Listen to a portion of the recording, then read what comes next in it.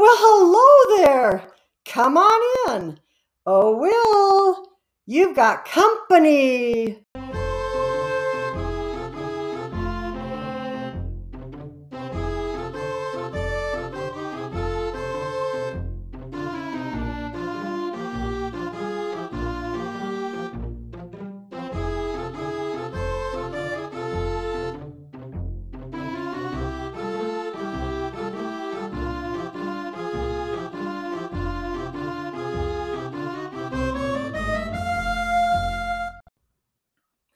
Howdy, and welcome to Dawson's Den, brought to you this week by the Will Dairy Company.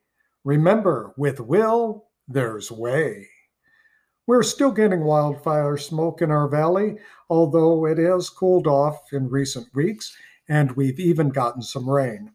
I'll tell you, it's been so dry, the dairy cows are even giving us powdered milk.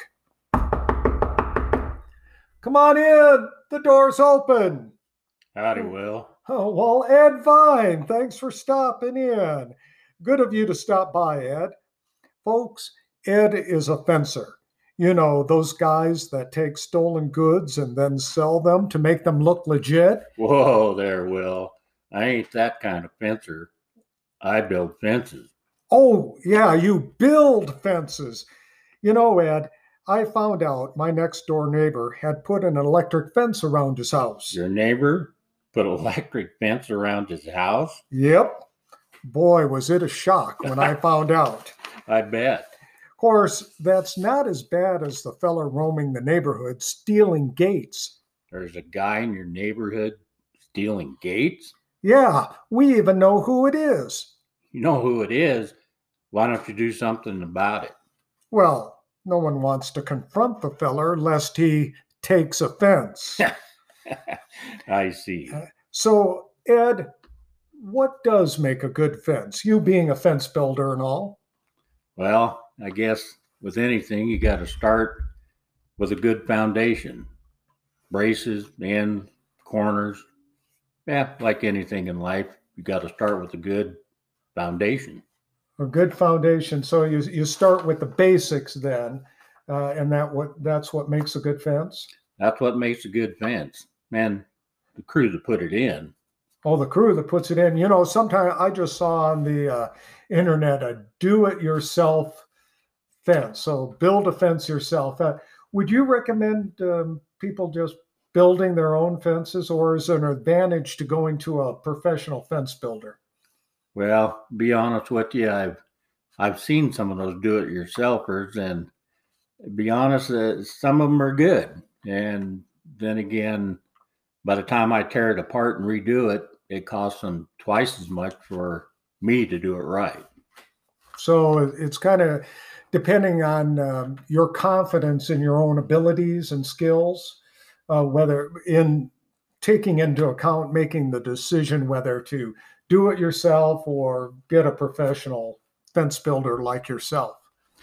Yeah, I guess if you're just starting out, I'd get someone that actually knows what they're doing. Is it, maybe some people think they just dig a bunch of holes and they stick posts in the ground and throw it up there. But I imagine there's more to it than just that. Well, not only types of fence you got to worry about, neighbors, dogs, kids, what holds them in, and pleasing the person that's going to pay for it. And that's usually the wife. Oh, okay. Now, what kind of different fences do you put in yourself, or do you have a call for? Well, here recently we've had a call for what they call wrought iron fence or Lumiguard, basically security fences around the houses themselves. Okay, are we talking about big 12-foot high security fences, or what are we talking about here? Now, these are standard. They run in anywhere from 4 foot high to 6 foot high, 6 foot being the most put in. Okay, a 6-foot high fence. And you work in an area, I understand, Ed, that is getting a lot of new houses. So has that been driving more interest in fences? Well, I think what's driving the more interest is the amount of different people moving into Sheridan County, and they want the security of that fence around their house, either for their pets themselves or for their kids. Now, you talk about security fences around houses, but you build other kind of fences, don't you? Oh, we do. We do agriculture and pasture fence, anywhere from barbed wire to crow pole fence, basically everything. Basically everything. You said agricultural fence. What are they? Growing fences? Agriculture? What are we talking here? Well, it's a lack of water around here. I doubt you're growing much. But no, barbed wire, pasture fence like that, separating pastures, or a lot of it now is new owners and property lines. A lot of those property lines way back when were what they call convenient fences. They were never on the property line. So once they get them surveyed, then you got a lot of fence that's offline. Okay, so convenience fences, meaning they did not put them right on the property line from the get-go, but after a while it was accepted that that's where the line was. How does that work? Yeah, correct. It was usually a mutual agreement between the landowners, and like you look down a draw and rim rocks and brush, and like I don't want to go down there. As far as the maintenance go on the fence, also they kept it on the flats and the high places. Oh, okay. Also, some people who are listening today, you refer to pasture fence, or what are we talking here? Barbed wire, smooth wire? What's the point of those kinds of fences? Well, typically, if you have sheep, then you'd have what they'd call a sheep type fence, which is woven wire. If you've got cattle, typically a 5-strand barbed wire fence. If you have horses exclusively and no cattle, then sometimes you can get away with a pole fence and a line of smooth wire, that type of thing. It all depends on what critter you're trying to keep in there. Okay, so there's different fences for different purposes, and barbed wire is mostly used for Cattle. Cattle. Okay, and smooth wire would mostly be used for You're looking at horses. Horses. Okay, and you already talked about the sheep type fence, that woven wire. Well, that's mighty interesting, Ed. Let's pause for a moment for a commercial from the Will Dairy Company. And now, a word from the Will Dairy Company. Folks, some companies like to talk about milk from contented California cows. Well, at the Will Dairy, the cows ain't from California, and they sure ain't contented. No, sir.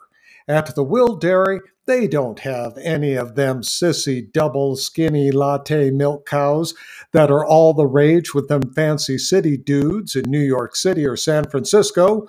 Nope, their cows are real Western stock. They still got some fight in them. Hang on to her, boys! Of course, it makes them harder to milk.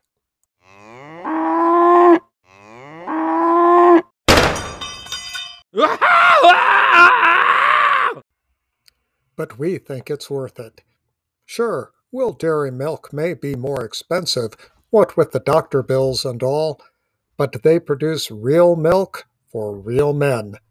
So, if you are looking for the milk and cheese favored by sailors, miners, and cowboys everywhere, try products from the Will Dairy Company.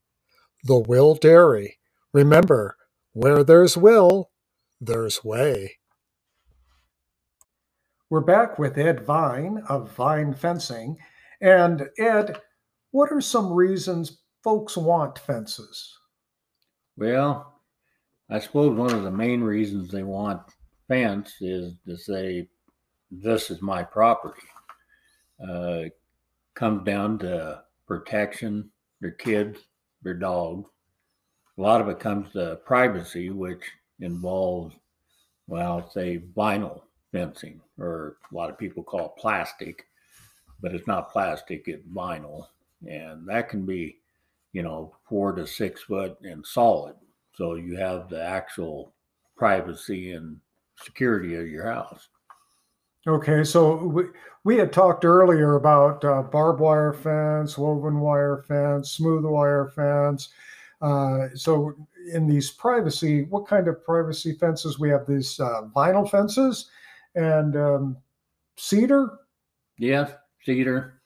Recently, we've gone away from the standard 4x4 wood post, and we're putting it on what they call a drill stem steel, pretty heavy steel pipe. And we have no blowover or rotting post, for one thing. It's basically a permanent installation and low maintenance with the steel structure. So these drill stems, they're like steel posts? Correct. They're basically reclaimed piping out of the methane wells here around Sheridan County. They're pulling those wells, and we found a good salvage for the pipe. So you're reusing this pipe that otherwise might have gone to waste. Correct. Back in the late 80s, that's exactly what happened to it. It laid in the field and basically rusted away. But now they've found a use for it. And of course, with that comes the use, comes the inflated prices that it's beginning to cost.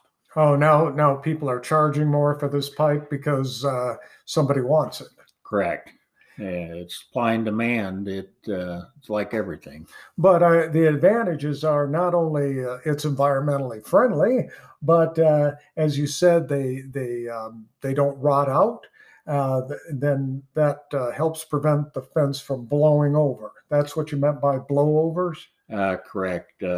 We're experiencing the last 3-4 years here in Sheridan County, Sheridan in itself, increasing wind speeds. So I have a lot of repairs on old fences that had originally had the 4x4 wood posts, and they just blow over, break off, blow over.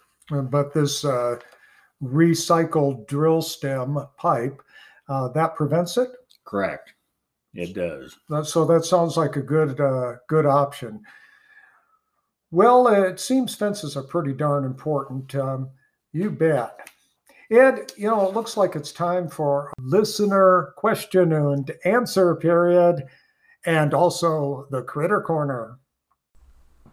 The answer is no.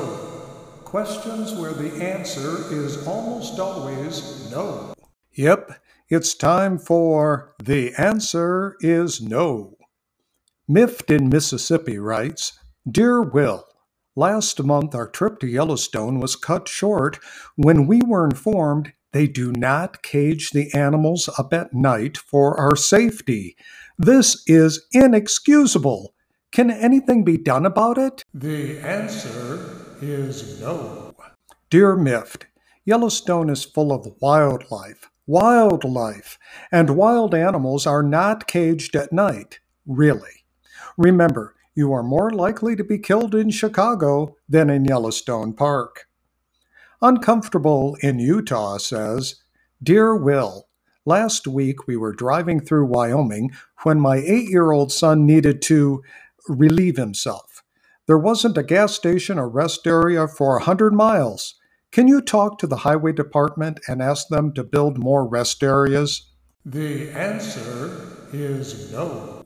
Well, Uncomfortable, there are more antelope in Wyoming than people, and that fact suits its residents just fine. It means there is a lot of open space, and the roadways are not cluttered up with gas stations, curio shops, highway bric-a-brac, and restrooms. But I do have a solution for you. You see, other than in towns that prohibit it, public urination is not illegal in Wyoming. Of course, you may wish to use some discretion. Men, for example, will often carefully position themselves behind their pickup to water their truck. So, if you've ever wondered what those cowboys were doing standing behind their trucks along the road, wonder no longer. If you have a question for me, feel free to pass it along. The answer just might be no.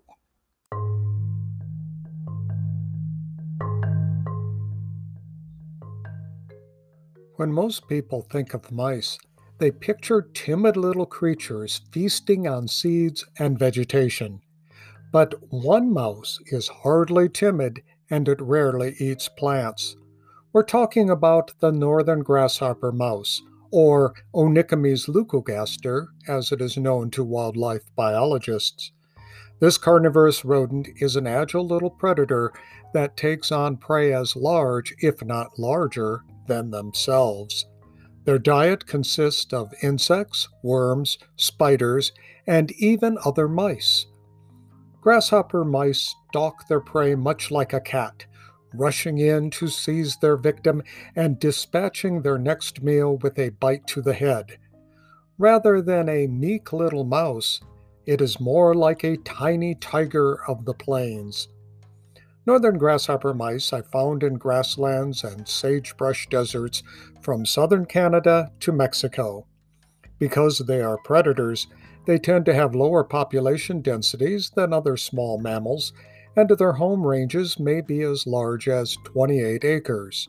They prefer sandy or silty soils to construct their burrows, although they are not above appropriating burrows made by other small mammals.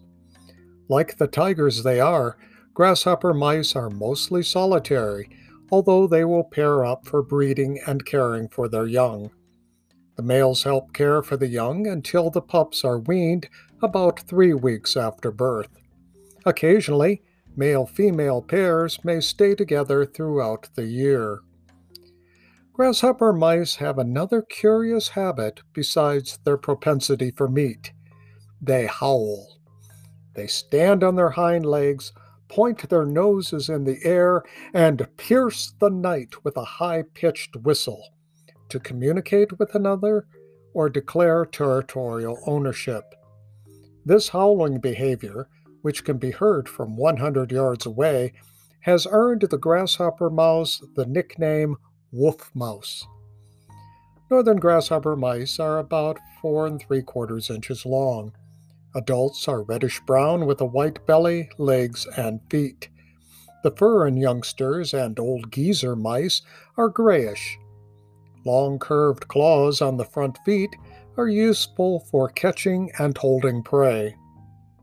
The next time you are out on the prairie, look out for the tiny tiger of the plains, the northern grasshopper mouse.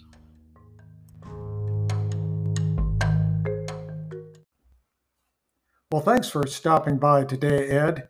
You know, one thing folks might not know about you is that you are an author, and I can't wait to talk about your book in our next episode.